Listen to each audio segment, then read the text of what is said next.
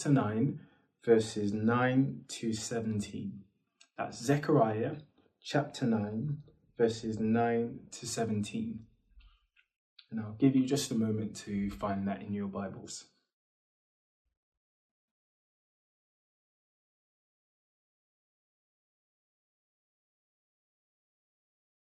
Verse 9.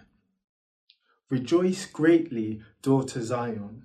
Shout, daughter Jerusalem. See, your king comes to you, righteous and victorious, lowly and riding on a donkey, on a colt, the foal of a donkey. I will take away the chariots from Ephraim and the war horses from Jerusalem, and the battle bow will be broken. He will proclaim peace to the nations. His rule will extend from sea to sea and from the river to the ends of the earth.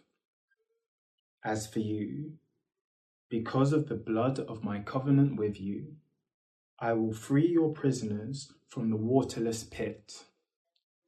Return to your fortress, you prisoners of hope.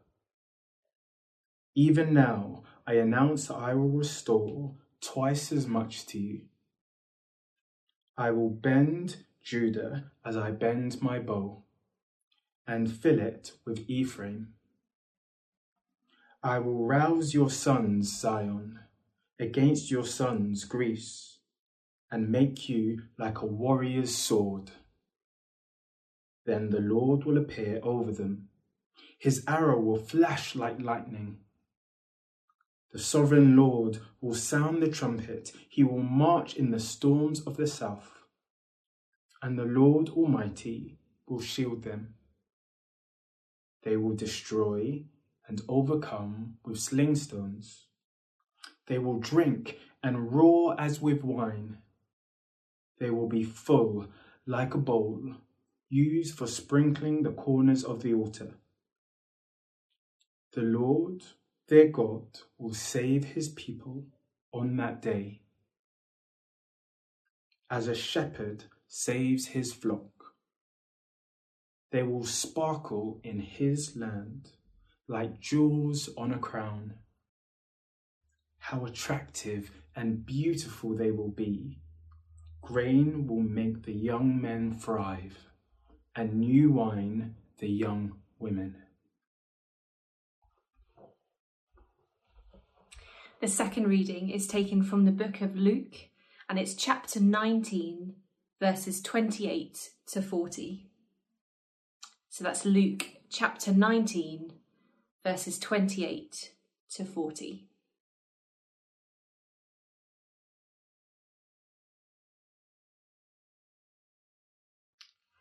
After Jesus had said this, he went on ahead, going up to Jerusalem.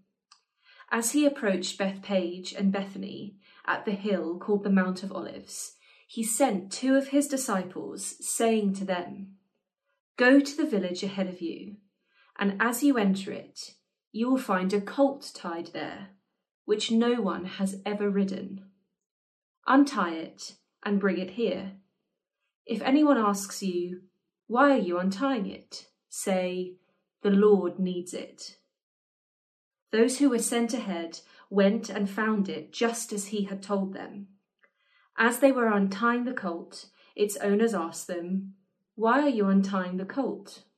They replied, "The Lord needs it." They brought it to Jesus, threw their cloaks on the colt, and put Jesus on it. As he went along, people spread their cloaks on the road. When he came near the place where the road goes down the Mount of Olives, the whole crowd of disciples began joyfully to praise God in loud voices for all the miracles they had seen. "Blessed is the King who comes in the name of the Lord. Peace in heaven and glory in the highest."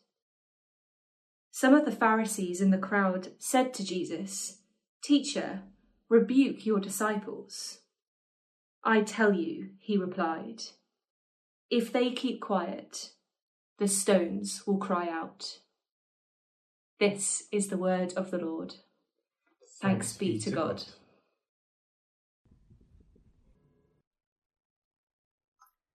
You may have seen this week the BBC ran an article online called "The Month That Everything Changed." It was very interesting to read, just charting all that's happened over this recent time and just how much has changed for us in these past few days and weeks. And then every now and again, I guess, a time comes along like that. My mind goes back often to that Monday a couple of weeks ago when Prime Minister Boris Johnson said that he was going to make an announcement. 8:30 in the evening, the desk was made ready. The flags in the background, the setting, everything sort of signalled that a really big announcement was coming, that things were going to change. And of course, since then, many of us have experienced those.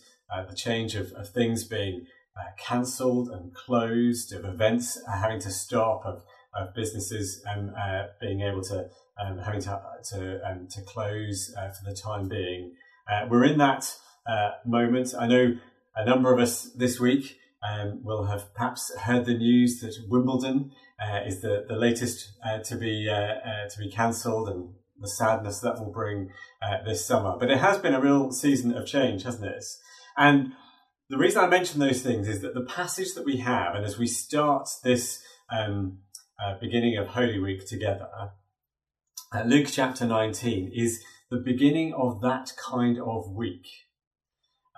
Jesus has been in the Gospel travelling around the regions, towns and villages in Judah for 3 years doing his ministry. And now we're at a turning point. We're at a moment where everything begins to change. It's the big city.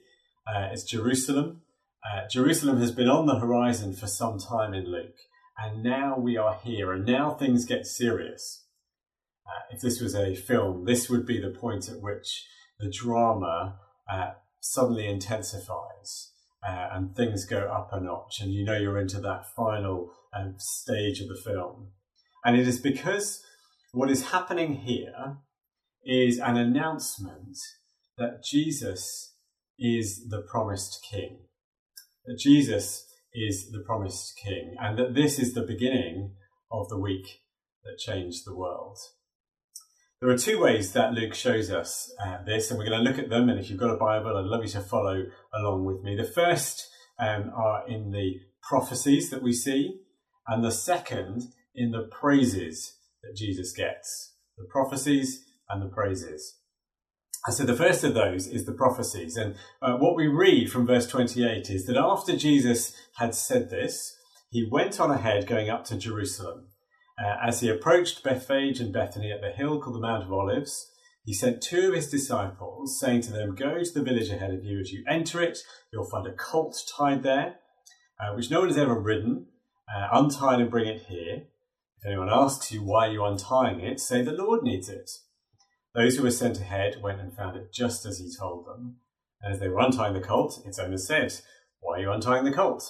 And they answered, "The Lord needs it." The details here are picking up on prophecies that came in the book of Zechariah, chapter 9, we heard read a little later. When Jesus says, "Go and find this colt, this donkey," he knows that he is fulfilling Old Testament words written long before. Zechariah chapter 9 depicts a brilliant and marvellous king who will come and rescue God's people from the desperate situation they are in. He is going to bring them back together. He's going to restore them to their place. He's going to rule over them with righteousness and goodness. And he's this marvellous king. But Zechariah 9 tells us that he would arrive on a donkey, on a colt. Now, the detail is perhaps a strange one, but it does have some history. Back further into the Old Testament, in 2 Samuel 16, if you want to look it up later on, King David was at one point given a donkey to ride on. So there is a picture of King David, a Davidic king, who did that. The prophecy then speaks of God's sort of great king who would come and would ride on a donkey. So when this happens, that's what we're seeing in Jesus. As he says, go and find this colt. It's not without the significance of Zechariah. The second part of the prophecy that Luke draws our attention to comes with the Mount of Olives, where they are. The place really matters to Luke. And he mentions it twice. He talks about it in verse 28, and then down in verse 37, he says, when they came to the road that goes down the Mount of Olives. Now, in Zechariah chapter 14, we're told that this is the place where the king would show who he was. He would come and stand and fight for his people. So it's a really important location. And when he says that, this is a picture of Jesus coming like that king who was spoken of. And so it means that what Luke is saying to us is these things aren't accidents. It's not a coincidence that Jesus gives these commands, that directs them to the colt, that he has this donkey that he comes in on. It's not a coincidence that he's at the Mount of Olives at this point. All these things are signalling that he is the promised king. They are, for somebody who's listening carefully, Jesus making this announcement, a bit like when Prime Minister Johnson sat at the desk, had the flags ready. You knew that something was coming. So if somebody is listening carefully, they would have seen this and thought, aha, something is happening here. An announcement is being made. Something is coming. So the prophecies point to Jesus as the promised king. And so do the praises in the second half of the passage that we had read. And the praises, so they bring the donkey to Jesus, and we're told they throw their cloaks on the colt, and then they put Jesus on it. And as he went along, people spread their cloaks on the road. When he came near the place where the road goes down the Mount of Olives, the whole crowd of disciples began joyfully to praise God in loud voices for all the miracles they had seen. Blessed is the King who comes in the name of the Lord. Peace in heaven and glory in the highest. Now some of the Pharisees in the crowd said to Jesus, Teacher, rebuke your disciples. I tell you, he replied, if they kept quiet, the stones will cry out. So the praises also point to Jesus as the promised king. Let me try and show you. Jesus is getting the red carpet treatment, or maybe it's the grey cloak treatment in that point. And what they are praising God for is really worth seeing. They're praising him for the miracles that Jesus has done. In loud voices, all the miracles they had seen. Think for a moment about what we've seen in the past few weeks when we've been studying the early chapters of Luke. The paralysed man who was healed. The man with the shriveled hand who is healed. The leper who is cleansed. All of these miracles, which I guess if you and I had been there to experience them, they would live so long in our memories, wouldn't they? The extraordinary nature of what it must have been like to see Jesus heal somebody. And what wouldn't we give to have Jesus alongside us physically now and be able to do those things? Extraordinary miracles that he's done. They also praise him as the King. And it's noted in verse 38, blessed is the King who comes in the name of the Lord. And those words are taken from a psalm, Psalm 118, and they picture God's people gathering together to praise God as their King, to unite in that praise of him. So Jesus is being identified as the King. And then those words come, peace in heaven and glory in the highest. I don't know if you perhaps, they might remind you a little of what happens when Jesus is born and the angels make the announcement, glory to God in the highest. And heaven is being praised for all that God is doing in and through this King Jesus who has walked the earth with them. So there is something of them looking back on what has happened and saying, look, this is an astonishing king, a marvellous king who has done these things. And that is where the Pharisees' criticism really starts to jar slightly. When they say, teacher, rebuke your disciples. Do you ever, that phrase, read the room? The phrase "read the room." Can you kind of get? Can you get the temperature of actually what is going on here? I was thinking to myself, imagine if you were at a garden party and you were invited to Buckingham Palace for one of the Queen's garden parties, and if you were there, and imagine if you were enjoying all the festivities and perhaps it was out in the sunshine and enjoying that, and then somebody began to loudly complain that they thought the Queen was getting too much attention. It would jar, wouldn't it? It would be a bit just strange. And that's kind of what the Pharisees are here. And you think, can you not read the room, guys? Can you not get what's going on? But actually, their criticism points out the fact that everyone was praising Jesus as the kind of king that he was. And those praises really matter. And so Jesus' reply is so interesting because he then says, if they didn't praise, the rocks would cry out, the stones would cry out. He's basically saying all creation would inevitably carry on praising because the praises point to who Jesus is as this promised king. So the prophecies point to him as the promised king. The praises point to him as the promised king. And what is Luke trying to do? Why is he giving us this? He's doing it because he wants to show us there is a much bigger moment happening at this point. Here is the Messiah coming into Jerusalem. Here is the promised king coming into the city of kings.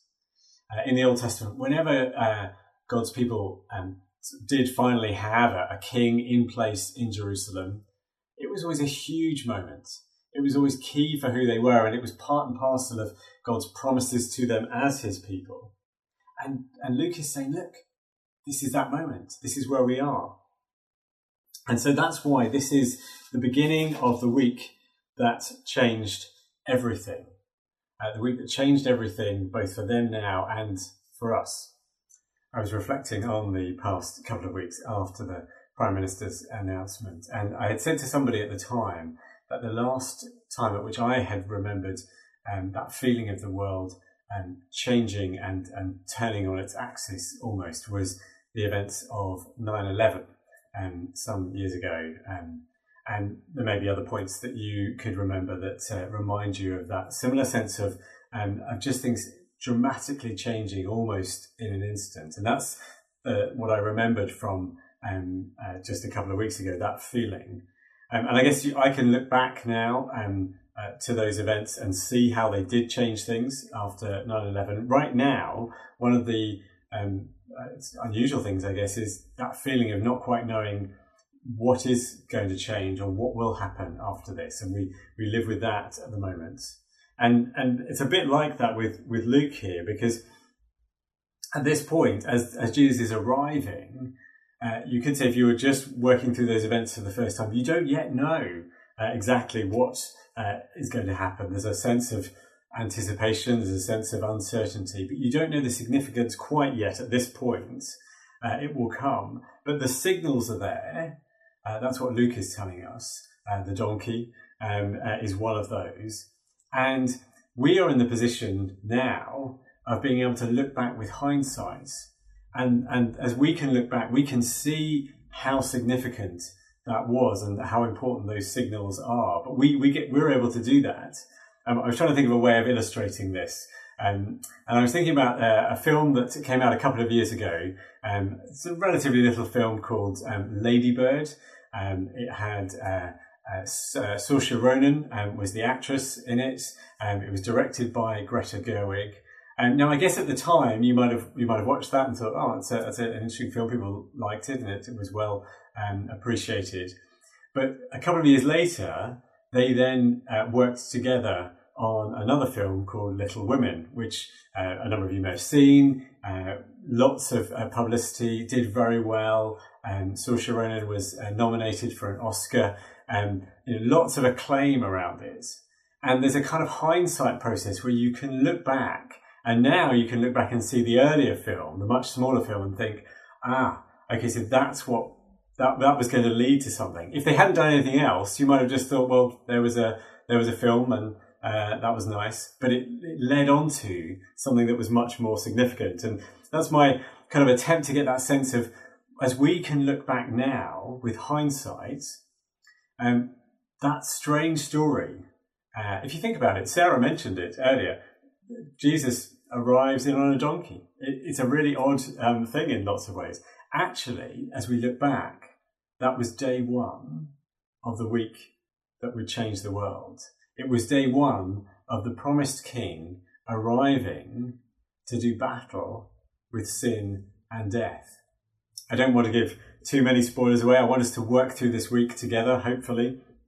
That this week will change everything. By the end of this week, Jesus will have died on a cross as we follow the events. And he will have died so that you and I might not have to face death. It's hard to get to communicate exactly how much changes. By the end of this week, he will have opened a new way to God that was never there before. He will have made it possible to be in the presence of God in a way that was never there before. He will have, through his death and through his resurrection, will have opened our eyes to resurrection bodies and all the hope that brings, and the new creation and everything that lies ahead. That is the significance of what he's doing. He will have begun the life of the early church, focused around the death and resurrection of the Lord Jesus, that we are now a part of, that our hindsight allows us to look back on and say, that is where we began. It's that order of magnitude. It's that significant. And so can I encourage us, fill your minds with this Holy Week. Fill your minds with the events of Jesus' unfolding story that took him to his death. I know many of us are struggling with news feeds that come in every day, particularly news feeds that bring information about the number of cases and the number of deaths, and they can fill our minds. And we need to make sure that's not the only thing that we have, that we're engaging with the story of Jesus' death and resurrection. And can I encourage us to fill our minds with that? I was thinking about the fact that the 5 p.m. daily bulletins, they're really helpful, they're really important. They have their own liturgical rhythm to them, if I can put it like that. We gather, people listen, there is information, communication is given, there are responses, perhaps from questions and so on. And it has almost a liturgical rhythm. And we need to make sure, good and important though it is, that we are into this week building in just structured time to read, to engage with the gospel narrative again, to make sure it's not the only thing that we fill our minds with is what comes through at those points. I'm going to try and make sure our social media feeds can link to a couple of simple reading plans just for this week that you could perhaps do on your own, you could do with somebody or as part of a family, and you may be doing things already, but just ways to work through this week and to fill our minds with what was coming and why it was so significant, and to make sure that is the perspective in which we hold what is happening even here and now. That perspective of the promised king arriving, that he was coming to do battle with sin and death, that he was coming to make it possible for us to know God, that he was coming through his death and resurrection to make that possible, a resurrection hope and a new creation for you and for me. Amen.